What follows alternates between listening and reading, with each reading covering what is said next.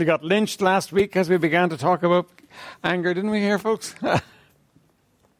John chapter 2 and verse 14.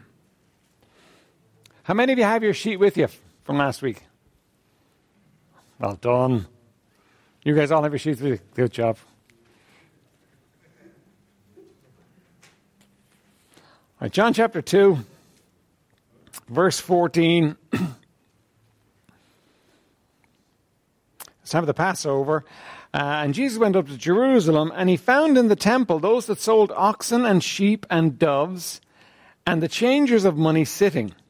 And when he had made a scourge of small cords, he drove them all out of the temple, and the sheep and the oxen poured out the changers' money, and overthrew the tables. And he said unto them that sold doves, Take these things hence, make not my Father's house a house of merchandise. And his disciples remembered that it was written, The zeal of thine house hath eaten me up. Right? Then answered the Jews and said, What sign showest thou to us, seeing that thou doest these things? Now, let me ask you a couple of questions about this passage here. What's going on with Jesus at this point? Is he pitching a fit? Sort of pitching a fit. Okay, we could say sort of pitching a fit, right? He's angry, isn't he? Now, just imagine the picture. He goes around, he makes a whip, he goes around whipping the people, he overturns their money, he's throwing tables over. Can you imagine the scene in the temple? It was a terrifying scene. Now, why was he upset? Why was he angry? First of all, how many of you agree that he was angry? This is important. It's important that we see this. How many of you agree that he was angry at this point? Right? He was angry, right? Now, if Jesus was angry, was it sin? No. So not all anger is sin. Okay, we keep that in mind. Not all anger is sin. All right? So why was he angry? What did he use in the temple for? Right? Who was the offense against? Well, no, the offense was against the Father. He was taking up an offense because they were offending against the Father. He was pretty upset. Right? He was upset about what they were doing. And he was demonstrating to them how upset he was about the whole thing. All right? Now, let me ask you another question. Was he out of control?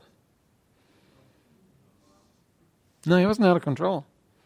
There was a perfectly controlled dealing with the situation. I mean, when he plaited the cord, he took time. If somebody loses the plot, they don't bother plaiting cords. They just go bald-headed for the whole thing. He didn't do that.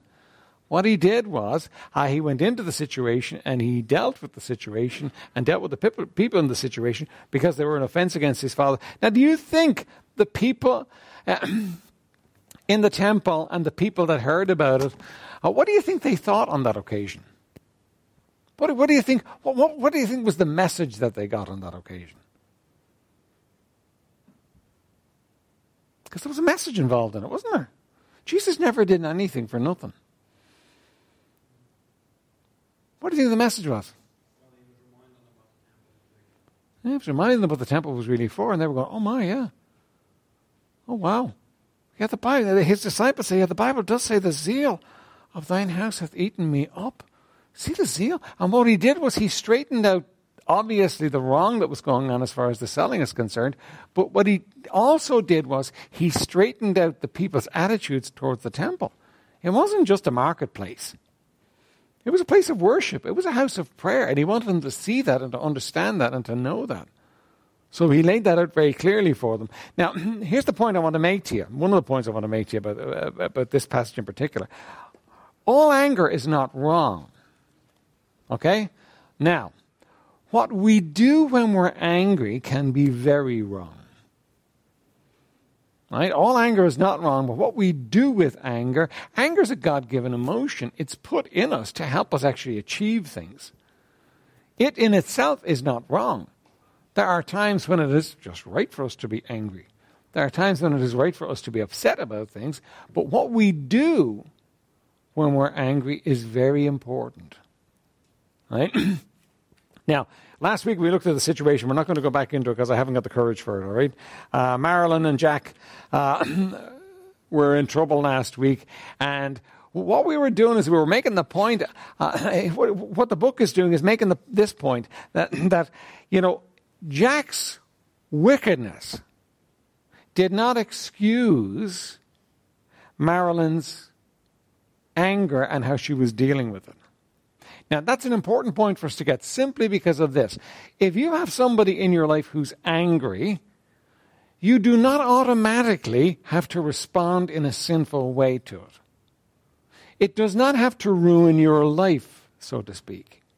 You can actually respond to it in a right way, and you can have victory. Nobody has the ability to destroy your life, except you.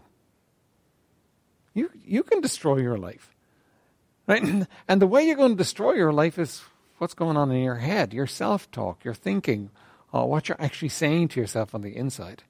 And what happened for Marilyn was Marilyn's self-talk came to the place where she was destroying her own life.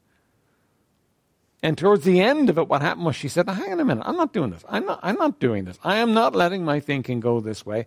And she started thinking right about the situation, and she changed her life. But a knock-on effect was that when she changed her life, Jack actually began to change too. Right? Because there was a contention going on between them, and when she dropped the rope, so to speak, and began to deal with things differently, the situation changed completely. Now, Jack changing completely was not essential to the story, because we want to make that, don't we? In other words, I will do right if it makes him do right as well. And if he doesn't do right, then I'm not going to do right. It doesn't work that way. It's I will do right because it's right, because it pleases God, and he will bless me because he says he will, does regardless of how my situation changes. And that's tough for us to do. But do you realize that's actually freeing? Because if we don't do that, if we don't learn to actually deal with how other people deal with us and get freedom from it, we're always going to be in bondage to somebody. Right? We're always going to be in bondage. All right, so common misbeliefs connected with anger. First of all, anger is bad, and if I'm a good Christian, I will never get angry.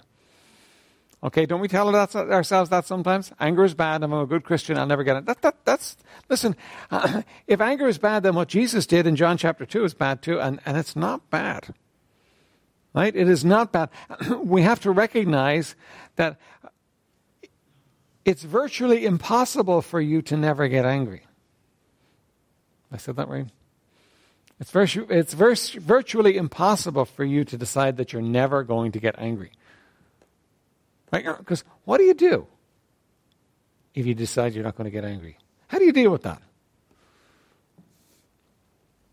What happens when you get angry? You bottle it up. I'm not angry. I'm not angry. I'm not angry. You lose a lot of teeth enamel, but you're not angry, right? Because you don't express it. Right? And you bottle it up. What else do you do? Did you ever see somebody who is clearly over the top angry and they're saying, "I'm not angry"? You deny the reality of what you're doing. And, that's ridiculous. It doesn't work. There's no way that you can actually do that. You've got to admit there is an emotion called anger, and you experience it. You experiencing the emotion called anger is not the problem. What you do with it is a problem. Right? Secondly, anger always means to yell and throw things or do whatever else it takes to drain off the emotion. Right? Anybody ever tell you that they had to vent? They were angry and they just had to vent. And don't worry about they were just venting. They just had to let it go. They just had to get it off their chest, and they were venting and they were angry and they were maybe throwing things around or kicking something or whatever. They were just venting. No, you don't have to vent. Jesus didn't vent. You don't have to vent either. By the way, isn't it amazing? Guys, we won't talk to the girls about this. It's amazing how many times guys hurt themselves when they're angry. They do something stupid that hurts themselves. It's amazing.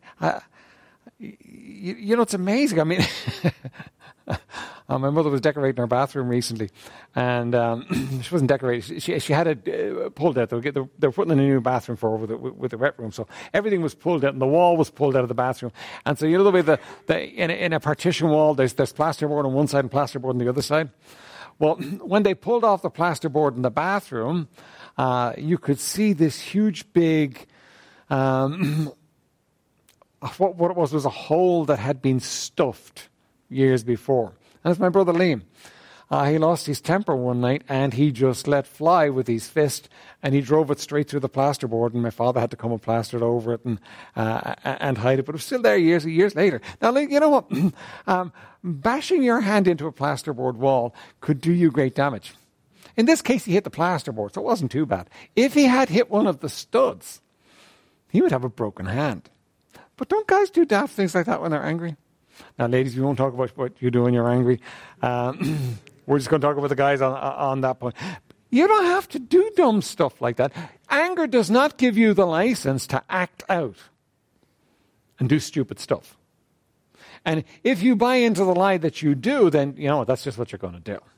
If you tell yourself you have to act out, you have to do something, you have to release the anger in some way, then you're going to do it. The other thing you can do is you can say, well, you know what?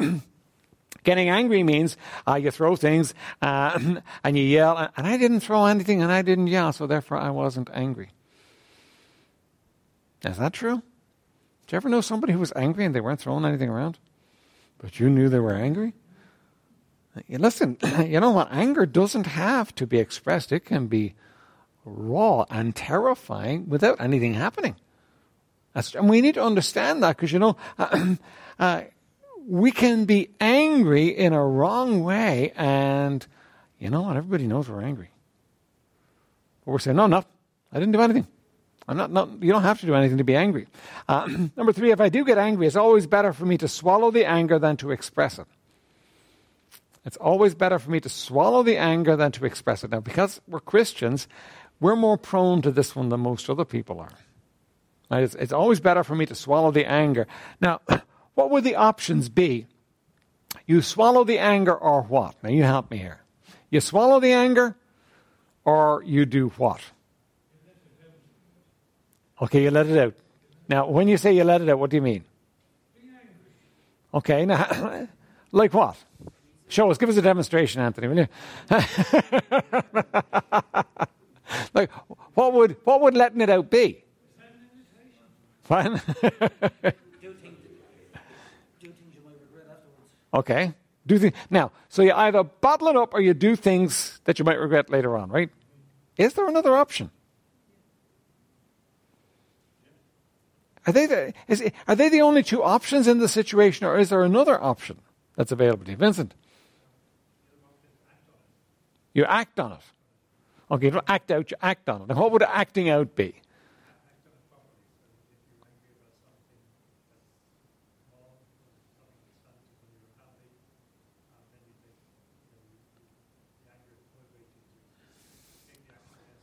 Okay. Would it be wrong for you to say to somebody, look, I'm angry about this? We're not comfortable with that, are we? Would it be right for you to be angry about something? Was Jesus angry? If somebody had asked Jesus, are you angry right now? Would he have said, no, I'm Jesus, I never get angry. I'm just clearing the temple. Would he? No, it was, yeah, I'm angry. I'm really angry about this. This is what's going on here is wrong, and I intend to stop it. Right? And so it wouldn't be wrong for us to actually admit to anger and say, you know what, I am angry. Right? Now, because we're fallible, we might be wrong in the reasons why we're angry. Mightn't we? We might have actually gotten the wrong end of the stick. Somebody might have said something or done something, and we got the wrong end of it, end of the stick, and we were angry. So, it would be reasonable for saying, now maybe I shouldn't be angry, but actually I am. Can we talk about this? Right? You're actually recognizing what's going on. Because I think Christians can be the greatest hypocrites of all. And here's the reason why. We want to be good. We want to be right. We want to do the right thing. We want to be right with God. We want to be right with each other. And so what we can do is we can actually pretend something's not happening when everybody else knows it's happening. So it'd be better for us in that case to actually say, no, what? I'm angry. I might be wrong about this, but I'm angry about it. Right? Now, you don't act out and, you don't have the explosive face and the red eyes and all the rest of it, but you recognize, I'm upset about this. Right? And so you talk to somebody about it, but we need to be honest with ourselves most of all, but there are times when we need to actually be honest with others. Right? And sometimes people know you're angry with them, and the fact that you don't express it is very confusing to them. The fact that you're stuffing it and hiding it, and they know you're angry. See, hiding it and dealing with it are not the same thing, right? Okay. Number 4, I have every right to be angry when another person does not live up to my expectations. I have no choice but to stay angry as long as things don't change. Now that sounds wrong, doesn't it? Because it's my expectations. Okay, but let's translate it. Okay, your name is Marilyn. And Jack is being an absolute jerk of a husband.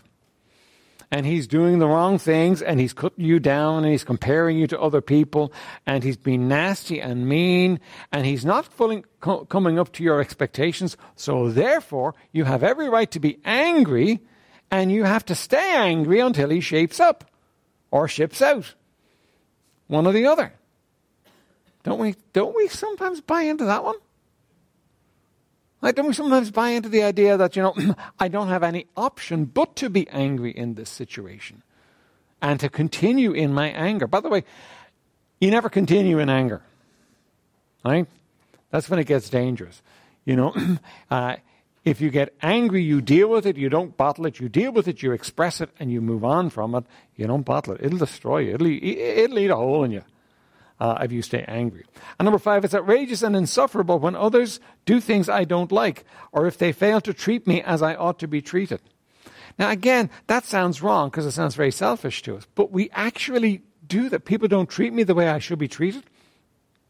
I get angry. I get bent out of shape. That's not fair. That's not right. That job, I should have gotten that job. He doesn't deserve that job. I have the qualifications for that job. He doesn't have the qualifications. And I can get bent out of shape. Because I haven't been treated the way I should be treated. It's possible for me to get angry about that, isn't it? It's possible for me to get very bent out of shape about those things, right? And we think it's outrageous and insufferable when people don't do things the way I want them to be done, right? Okay, so anger is not always bad, right? I don't want to necessarily have you to repeat that after me, but I do want you to get it in your head. Anger is not always bad because Jesus got angry, right? And by the way, in Ephesians, when it's talking about being angry and sin not, it's a command to be angry but not to sin. It's a command to actually express what's going on but not to sin. Being angry and cutting loose at people and shredding them with your words would be using corrupt communication. That would be sin. Right? That would be sin. Nobody's trying to defend, by the way, Jack's behavior. In the illustration last week. Nobody's defending that. That's wrong. He's wrong. He needs to deal with God about his sin. But because what he's doing is he's expressing corrupt communication. Right? But there's a command to be angry and to sin not, right? Secondly, sometimes it's better to express your anger. You're better to actually say it. By the way, does the Bible give us any way to express our upsets within the church? How?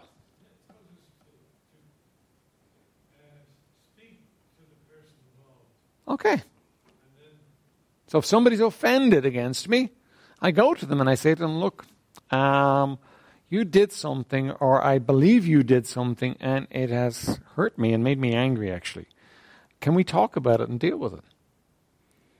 Right? Now, we don't like that. Why? Because it makes us vulnerable.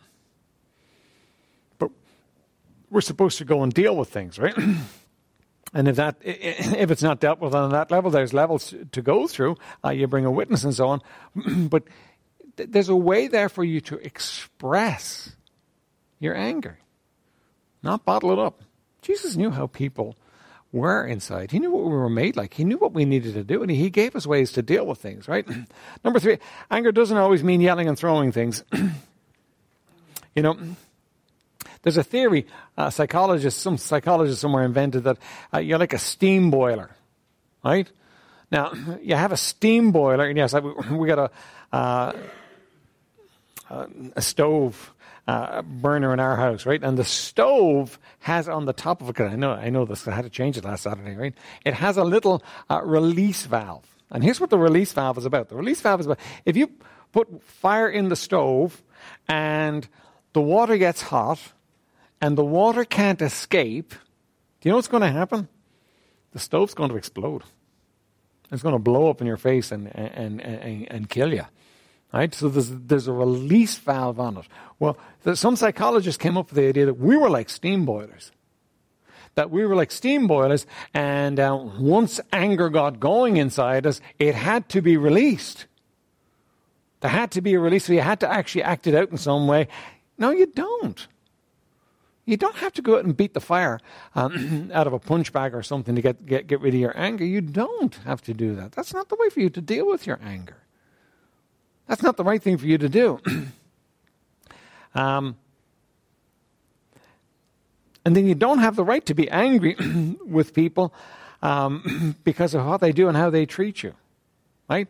Now, if somebody treats you wrong and you get angry, what made you angry?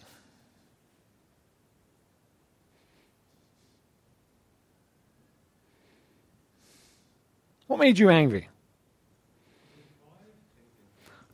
Okay, well, pride would be part of it. Now, did somebody doing something make you angry?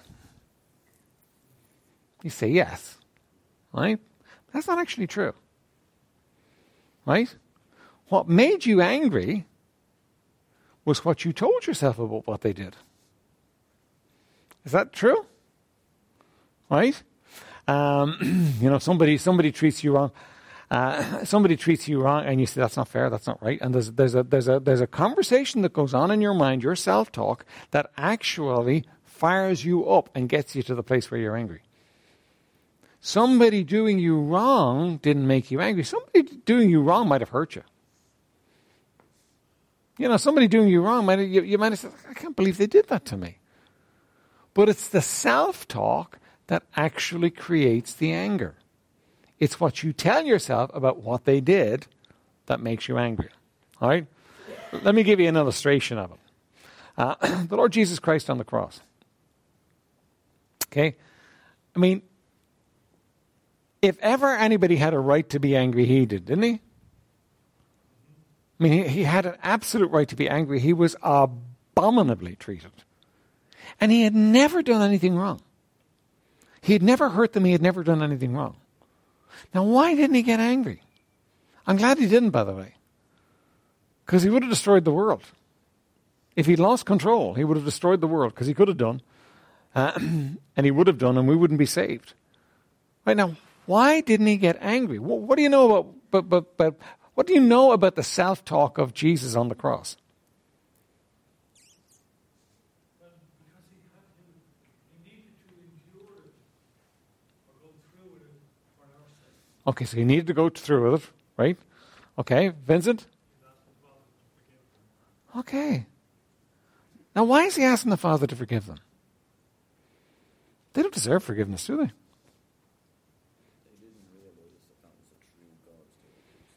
Mm-hmm.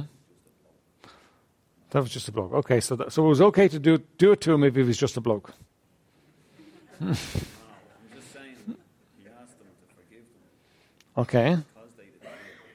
Father, forgive them, they know not what they do. Okay, they don't know. No, that was God's, they were crucified. Okay, but yeah, and I understand what you're saying, right? But did he think it was okay for them to do? No.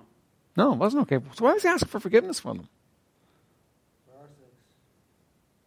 Okay, for our sakes? How for our sakes? Because if he didn't go through what he was going through, Okay. he just said we wouldn't have been saved. It's going through, right? Okay. Now, all those things are true, right? In some measure. But something that we don't take into account is that what Jesus is doing is he's actually showing you what he's talking about inside himself. They don't know what they're doing. They don't understand. They don't understand that they're part of Satan's grand scheme right now. They don't understand that what they're doing is completely wrong. They don't understand that I'm the Savior. They don't understand anything.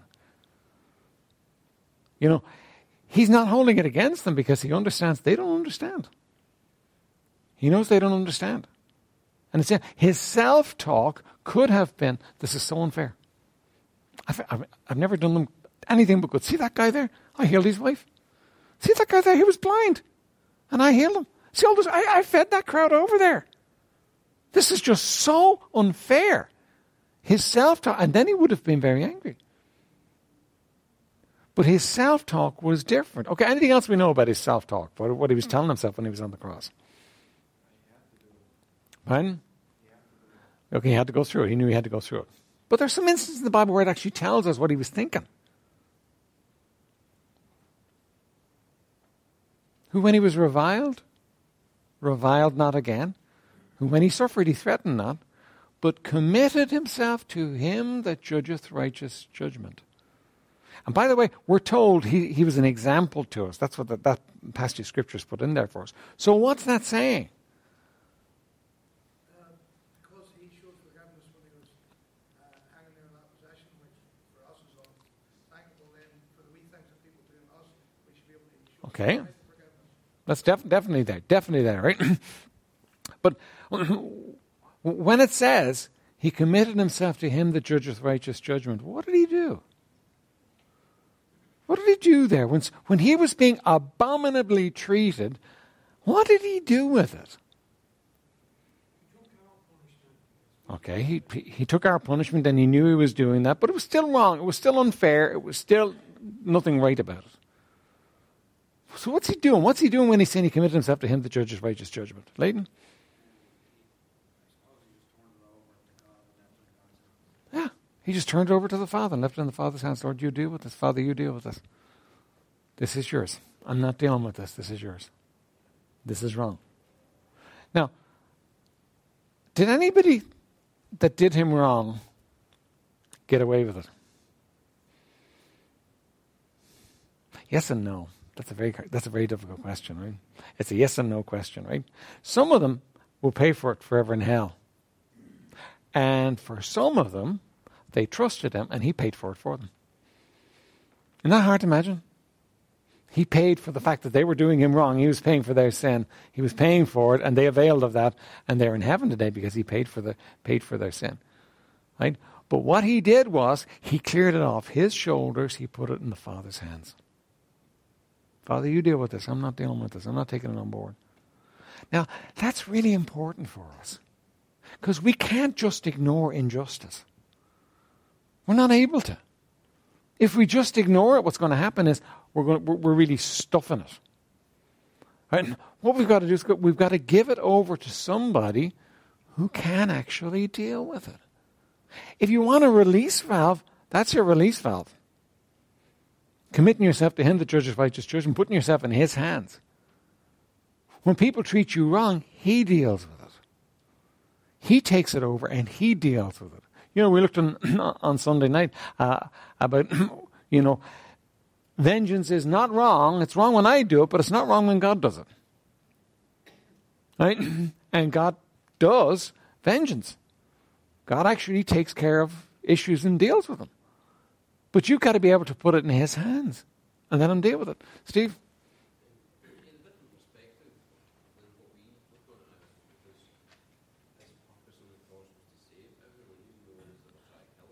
Okay.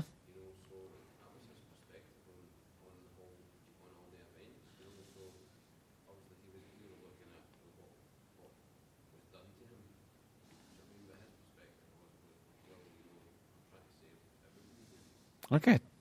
That's a really good point, right? Could we say this about him, that he had an eternal perspective on what was happening? He wasn't looking at, this is insufferable, this is horrible, I can't bear this is terrible. He was looking at who, for the joy that was set before him, this is going to turn to good. This is going to actually be good. This is going to actually save people. This is going to be good. Now, could we legitimately, not like Jesus, because our suffering is not saving people, but could we legitimately look at our suffering and when people treat us wrong from an eternal perspective? Could we? Would that be reasonable to do? Yeah, the Bible gives us plenty of reason to do that, doesn't it? You know, Matthew chapter 5, blessed are you when you are persecuted, for so persecuted the prophets. Great is your reward in heaven. So that you can look at those things and you can say, hang on a minute. You know, the Apostle Paul, he was faced with a situation he couldn't change, so he accepted it. He said, okay, therefore I will glory in tribulations. I'm going to embrace my problems. Right? Because when I'm weak, then I'm strong. And by the way, we often miss the strong part because we don't accept the reality of what's happening in our lives right now and give it over to God. We miss His strength because we're fighting our own battles. And you know, if you want to fight your own battle, God's going to say to you, okay, go ahead. Fight your own battle. When you get worn out and tired, come to me and I'll show you how we can really deal with the situation. Right? So, you know, we need to learn to commit ourselves to Him that judges righteous judgment. There are wrongs in this life that we can do nothing about. There are some wrongs that we can fix, and we should fix those if we can, right? We should put those things right if we can. But there are some wrongs that there's nothing we can do about them. And we commit ourselves to Him that judgeth righteous judgment. By the way, let me say this too. If we compare ourselves to Jesus, then we're all wimps. And what do I mean by that? I mean, you know what? Our tolerance for suffering and injustice is almost non-existent. We're not going to let anybody treat us wrong. We're going to fight tooth and nail against that. That's just not fair. You know, well, you know what? Sooner or later we end up facing situations that we just can't fix. I mean, there are people all over this world today in prison just because they're Christians. There are people who've lost homes, who've lost possessions, who've had loved ones murdered, and there's nothing they can do about it except give it over to the Lord. We're in a much better position than that, and so what happens to us when we're treated wrong, we got rights. We always got rights, and our rights sometimes get in the way of our Christianity and us coming to the place where we accept it. You know what? This is just the way it is. So, you don't have the right to be angry when another person does not treat you right. Not in the sense that you get angry and you get bent out of shape and you cut loose. You don't have the right to do that. You need to kind of cross that one off on your list of rights that you have. Because you really don't have that right. One psychologist said this. He said that the truthful statement to make when you're angry is, I make myself angry. I make myself angry about what I'm saying to myself. Either you're talking right stuff to yourself or you're talking wrong stuff to yourself. And you're going to end up making yourself angry. And you say, hang on, Pastor, that's hard. That's mean of you to say, because my wrongs are real. I'm not saying that your wrongs might not be real or justified. Right? That's not saying that. And I'm not saying that so the other person gets off scot-free. Nobody gets off scot-free. Okay? I'm saying that so that you can be free of it. You don't have to go down because of the way somebody else treats you. See, Jesus hung on the cross, but he was never for a moment a victim. Never. He was never a victim. And when we come to the place where we think somebody else has treated me wrong and therefore I am stuck, what happens to us then is we're victims. And when you're a victim, you're losing. People will treat you wrong. That's going to happen to you for the rest of your life. People are going to treat you wrong. Someone's going to be pretty horrible. That's just the reality of life. But you don't have to come to the place where you give in to it and you go down with it. Right? Number 5, it's not dreadful or even especially unusual if others do things I don't like or fail to treat me as well as I treat them. We waste a lot of time and energy when we brood over the offenses of others. Right? All of us have sinned and done people wrong. Now, I don't know, humanity at large, because you see it all around you, you see it, I see it, humanity at large has this incredible ability to be totally blind to the offense I cause, and alive and alert in an incredible way to the offenses that are done to me. Isn't that true? I mean, back to your illustration about the driver, the guy that comes along and you know, so you've cut in front of him, and he lays on the horn and he's following after you, and he's ready to get out of the car and kill you and so on. Now, we all know he's never made a mistake on the road himself, has he? No, not at that point he can't remember ever having made a mistake on the road, but you can be sure he did. But we're all like that. We all can actually take issue with somebody else doing us wrong and be blind to what we do. You know, that's just reality. The reality of life is it's a sin-cursed world. People are going to treat you wrong. That's just it. You say, hang on, that's pretty grim. Well, the world's pretty grim in some certain ways. And you know, actually, you don't have to embrace the grimness in the sense that you're going to take it all on board, but you have to recognize it because it's reality. You know, you can't find a little bubble where you're going to live and everybody's going to be nice to you. It's not going to happen. Just not going to happen. That's just the way life is. You know, people are mean. People are hurting. People are blind. People are insensitive. You know, there's a million reasons why people do things that hurt you, but that's just the way it is. And you can't, you got to get over thinking it's so incredibly unusual that somebody would treat me wrong.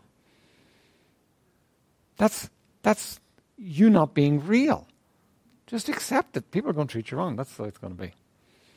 In fact, if everybody in the world was nice, God would still find somebody to treat you wrong because you need them. Isn't that true? Don't you grow with the people that treat you wrong much more than you grow with the people that treat you right?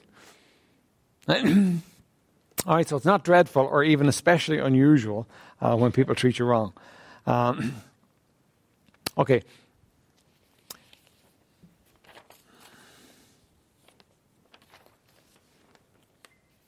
When you stop telling yourself, key insight in your sheet there is when you stop telling yourself how unfair or unjust your treatment has been and how miserable you are, you will cease to be angry. Now try it. Right? Because some of you are bristling with me for saying that, right? But when you stop telling yourself how unfair or unjust your treatment has been and how miserable you are, you cease to be angry. You see, anger needs fuel. And the fuel is not what people do. The fuel for anger is what you tell yourself about what people do. Now, if you're aware of what's going on in your head, you'll know that. You know, somebody does you wrong and you say, that wasn't fair.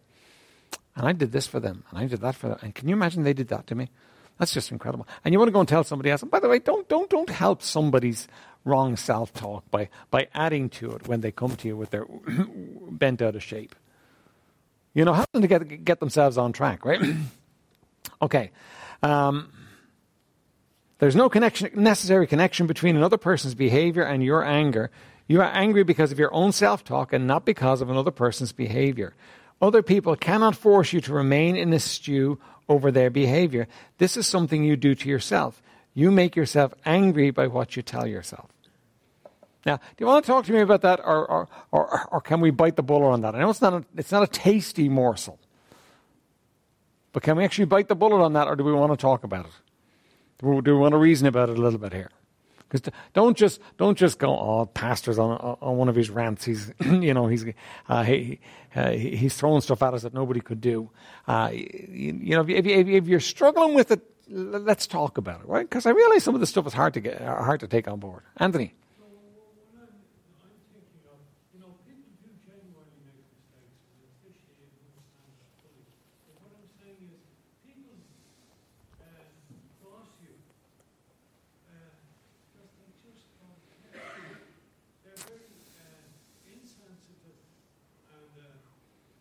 couldn't care less.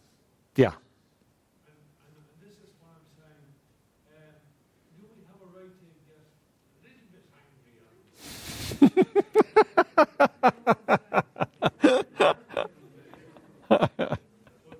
Well, thank you, Anthony, right? Okay.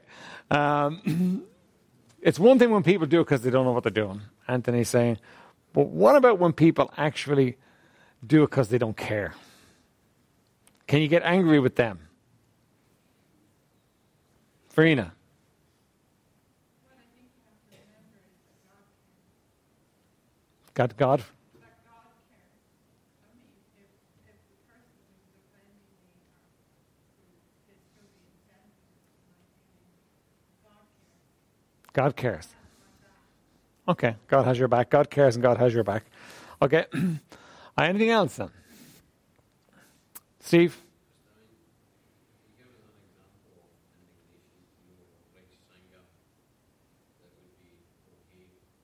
Can I?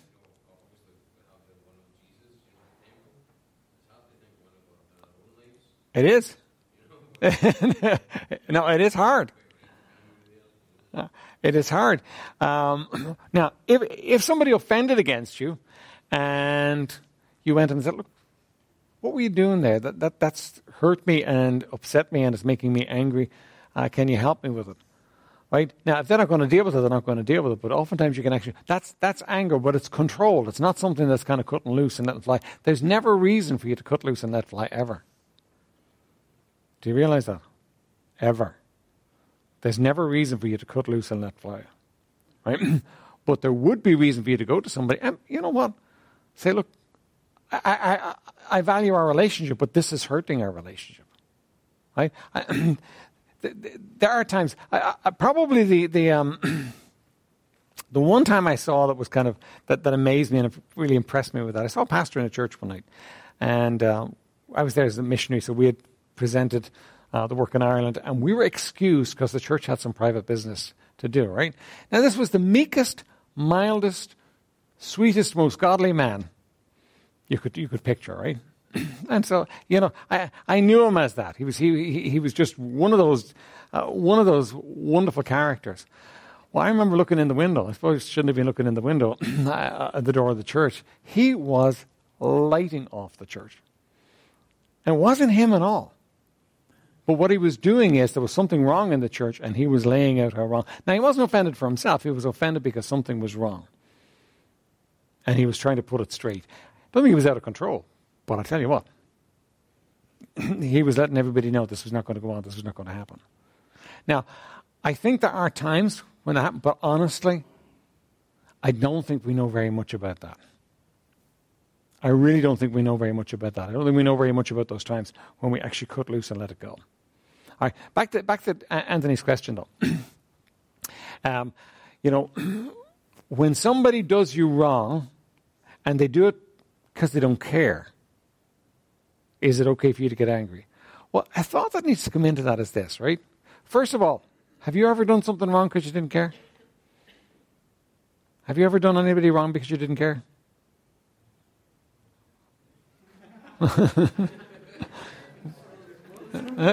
Now look, he's answering for all of us. Because we all have, haven't we? Right? Now, but this and this is kind of hard for us to work out. You see, Verena said God cares, and he does care. But did God let that happen? No, but what I'm saying is that there's a certain amount of maturity in this. You know, like take a reasonably developed adult should be considerate in all of their dealings with other people. Okay. And there are certain elements of people who just don't give a fiddler's. Okay. All right. Well, that's true. Let's take it a step further, though. Let's take it somebody who purposefully and intentionally, knowing exactly what it's going to do to you, goes out to hurt you. Right? That happens. That's going to happen. Right? People are going to intentionally go. Now, let's look at it this way. Verena said God cares, and he does. He cares about you those times. Did God allow it?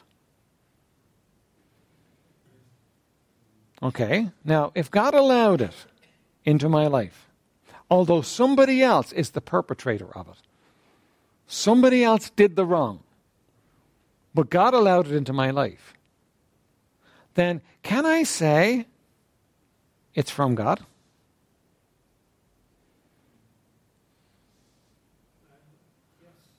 Okay. So the one side of it, somebody did wrong, and they are responsible to God for the wrong they did. That's gets paid for. But God allowed it into my life. Now, why did God allow it into my life? It was something mean, something rotten. Why did God allow something mean and rotten into my life? Okay, it could be to check me, yeah? What do I know about God in that situation? What do I know about God? Somebody's treating you wrong, they've done you wrong, and they've done it purposefully, and they're enjoying your pain. I know God allowed it into my life. Does God love me? So, Vince, you're going to say? Okay, he works all things together for good. God loves me. Now, you know what? Those of you that are parents, did you ever let your child do something that you knew was going to cost them, but you let them do it anyway? Right? Now, did you not love them when you let them do it, or did you love them and let them do it anyway? Right? You know, no, you loved your child, but you know what? The certain decisions that you make, and the child needs to know this. And you let the child do something that's going to hurt, and it's always measured. You know, you're not going to let them fall into a fire to find out how hot fire is. But you will let them put that little hand too near the fire so that they feel a sharp pain. And you'll watch while they're doing it, and you'll catch it before it gets too serious. Because you know what? Some kids, their curiosity is just going to do that, and you can't actually fix them till they experience something of it. And after that, they're going around never touching the fire again, you know? Now, you see, God allows other people to treat me wrong, and he loves me. Doesn't stop loving me. He allows it to happen. Right? He knows what's best in my life. He knows what I need. And he's got the power to do it. Right? So, when God allows something bad into my life, he allows it into my life for good, for my good. Now, I might not see it, I might not understand it right away, but that's always true. But then what's the point in it? If we can't, for example, I mean, if I allow a child to do something, or I slap a child for doing something, or whatever the phrase is, you know, and I don't tell the child, and the child doesn't know why it's being slapped. Okay, but God never slaps us. No, but if I'm being chastised for something, or allowed something is allowed in my life, and I don't know why. I mean, this guy cuts across me out in traffic, say, and, you know, causes me to... Okay, well, come to me and I'll tell you why, okay? Well, here's the thing, though. I mean, you know, we don't have to know why. But then how can we learn a lesson from it? It's not a lesson like that. The lesson is not about you learning why this happened and what I need to fix. What you need to learn is to trust God in the situation. And when you trust God in the situation, the lesson is learned. Sometimes he explains it all to you, but he doesn't have to, and he doesn't need to. But if I come to the place where I trust God, okay, let me give you an example, biblical example, Job. Okay? God took everything from Job. Did he ever tell Job why? Never. Did Job learn from what happened to him? Yeah. He submitted to God, he yielded to God, and he learned truth he could never have learned otherwise. Right? So you don't need to know, I want you to learn the 5 times tables, and here's why I'm doing this in your life. You didn't learn your 5 times tables. It's not like that. It's God is working in your life to actually enable you to trust him in a situation where you can't. And it's you crying out to him and saying, Lord, help me. Help me to trust you. I don't know how to trust you in this situation. Help me. Right? But God is always working good in my life. Even the situation you're going through, God's working good in your life through it. You know, it's all part of it. Right? So we got to remember that God is always at work in the situation in my life, so that, yeah, I may have something with a brother or sister that I need to deal with, but there's a lot of stuff in life that, you know what, I'm not going to deal with because it's not going to need to be dealt with. Now, what am I going to do with that stuff? Am I going to stew on that? Or what am I going to do with it? I'm going to bring it to God. I'm going to cast all my cares upon him. I'm going to cast the burden on him and leave it with him. I'm going to bring it to him and lay it on him because I can't carry it. It's impossible. But what I can't do is I can't stew on it. And I can't wait for my opportunity to get even with the other person either. I've got to see God in all the situations. Steve?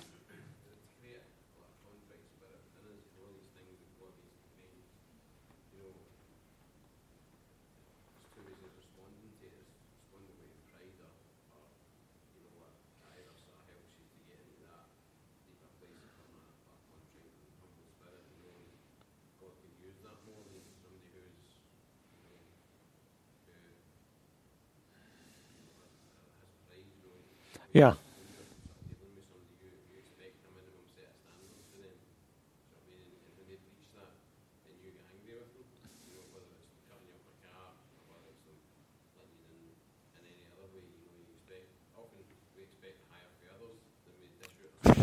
Definitely.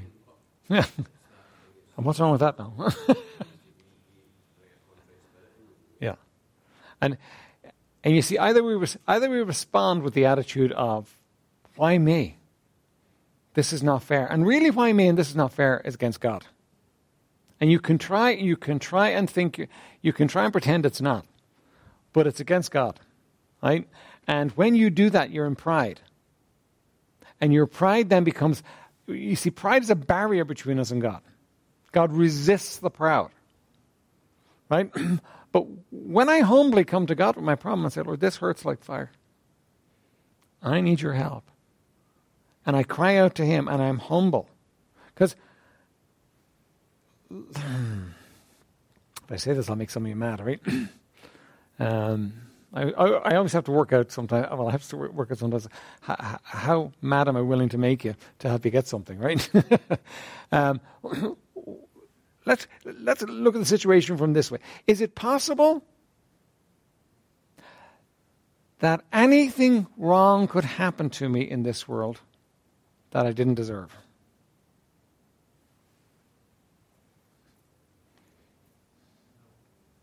Why? What do I deserve? Are we convinced of that? Isn't everything else a bonus? Isn't it? Don't we live on 2 different levels in a sense? We live on a human level where I have rights and I deserve and people should treat me right and people should speak right about me. And then we live on another level spiritually where we understand that, you know what? If it wasn't for what Jesus did on the cross for me, I would spend eternity in hell. And I wouldn't spend eternity in hell as an injustice. It would be perfectly just because that's exactly what I earned. Right? Don't we live with two different realities? So in that sense, you know, whatever I have to suffer in this world is nothing by comparison to what I deserve. So we're all suffering schizophrenia. Well, there is kind of there is for us, there is kind of a Jekyll and Hyde type take on things. On one side, we see things spiritually and we say, yeah, you know what, this is spiritual and this helps me and I need this and it's going to make me grow. And on the other side, then we'll look at a situation and we'll say, this is not fair. How dare he? How dare she do that? And we get all bent out of shape. Now, you know, it can't be all one way. You can't just spiritualize everything and deal with nothing. But there's always the spiritual aspect to it. There's always the fact that God's involved in the situation, which always tempers what I'm going through. Always tempers what I'm going through. Because God's involved. God's never let you out of his sight or out of his hand since you trusted him. Never. And you say, but bad things have happened to me since then. Yeah. And all from his hand. And not because he wants you to have a good old happy life here on this planet. He wants much bigger things than that for you. He wants an eternity for you. God's got an eternity plan for you. So what he's doing is he's allowing things into your life that are going to actually affect you and impact you right now. But if you let him work them out in your life, you're going to find they are more than worth it. Paul said, for I reckon that the sufferings of this present time are not worthy to be compared with the glory that shall be revealed in us. Now, he wasn't just waffling, to fill up an epistle somewhere. He meant it. That eternity and the glory of eternity and, wasn't the suffering didn't even compare. And Paul suffered. Stoned, thrown overboard, left for dead, lashed. He suffered. Totally unfairly. But he said it's not worthy to be compared. Now, the difference between him and us often is he had a spiritual perspective on it. Whereas we tend to look at our situations and say, no, it's just people. It's not just people. It's God working in our lives, and it's worth it. It's always worth it. It's always worth it because God has a plan and he's working it out. Right? Okay, now we need to move on here real quick because I'm gone next week and I don't want to leave this hanging over us till we come back. Let me just real quickly tell you how to deal with anger here. I'll give you some pointers. You haven't got these written down, so if you want to write them down, you could write them down, right? Okay, when somebody is angry with you, number one, don't be upset every time somebody becomes angry with you. It isn't a disaster. You can cope with it effectively. You don't need to get upset and bent out of shape. Every issue is not an issue that you need to deal with. Right? Number two, don't shape your behavior just to prevent others getting upset with you. They will anyway, and when they do, it's their problem, not yours. Now, what's that? Do you know that anger is a controlling force? If somebody gets angry enough with you, right, you naturally draw back. And what you want to do is you want to kind of, dance around them so that you don't get them angry because you hate it when they get angry. Don't do that. It's their problem, not yours. Right? You say, yeah, well, you tell that to my wife or my husband when they're angry. No, you got to be careful that you don't get into a bondage where you won't do because somebody else gets angry with you in the situation. Be careful not to reward the angry outbursts of others. Ignore them when they yell at you, but be very attentive when they speak reasonably. You can do this very much more easily with a child than you could with an adult. And by the way, you could teach a child not to be angry. Right? Because when the child's angry and screaming, they get nothing. The child who demands sweets in the shops should never, ever get sweets in the shops. Ever. Right? Just don't do it. And the same thing is true, though, with adults who get angry with us. Don't reward it. Never give them what they're looking for. Never give them what it is that they're looking for. Don't be intimidated. Speak up and say, please talk to me reasonably. Be kind and loving. Just because somebody is angry at you doesn't mean you have to be angry back. Say words such as, I am sorry you are feeling bad. Can I do anything to help you feel less upset? Now, you know what? You've got to gauge when you want to put your head in the lion's mouth and when not to. But, you don't need to go with the anger. Right? Number 6, when there's a truth in an accusation directed at you, admit it.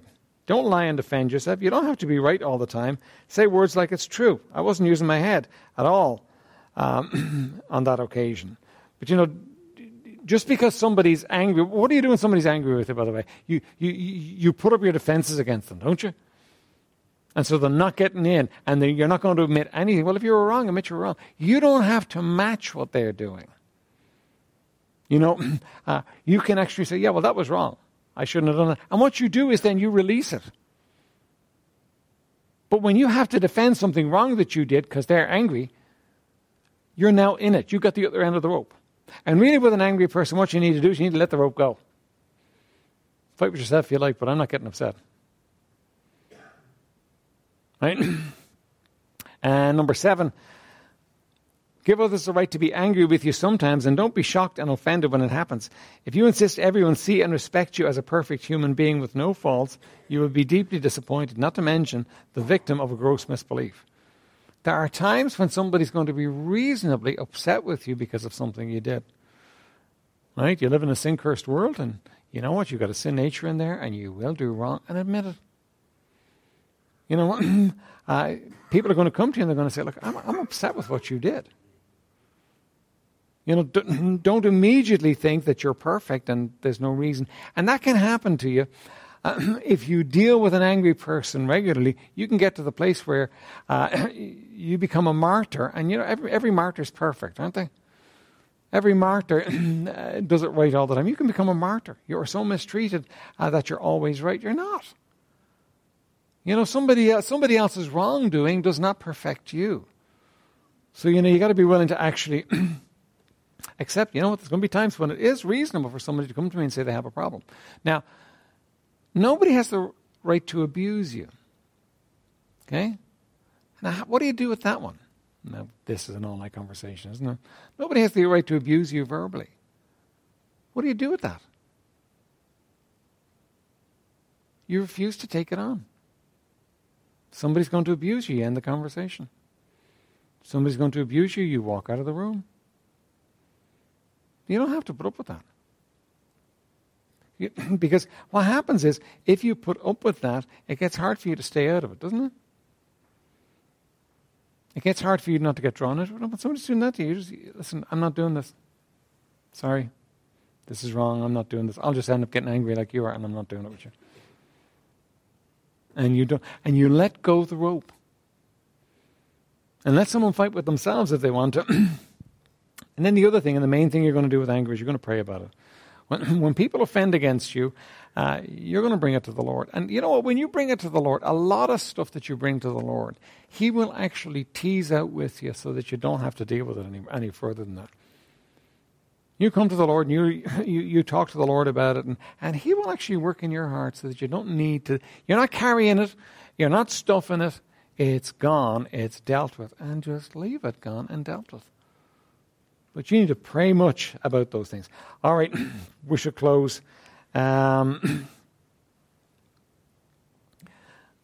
more few points I need to bring to you, right? Confess your sinful anger to God and receive His forgiveness, always. Whenever you get angry, confess your sinful anger to God. And do this for your relationships. Confess it to the people you got angry with. Right? Now, why do you do that?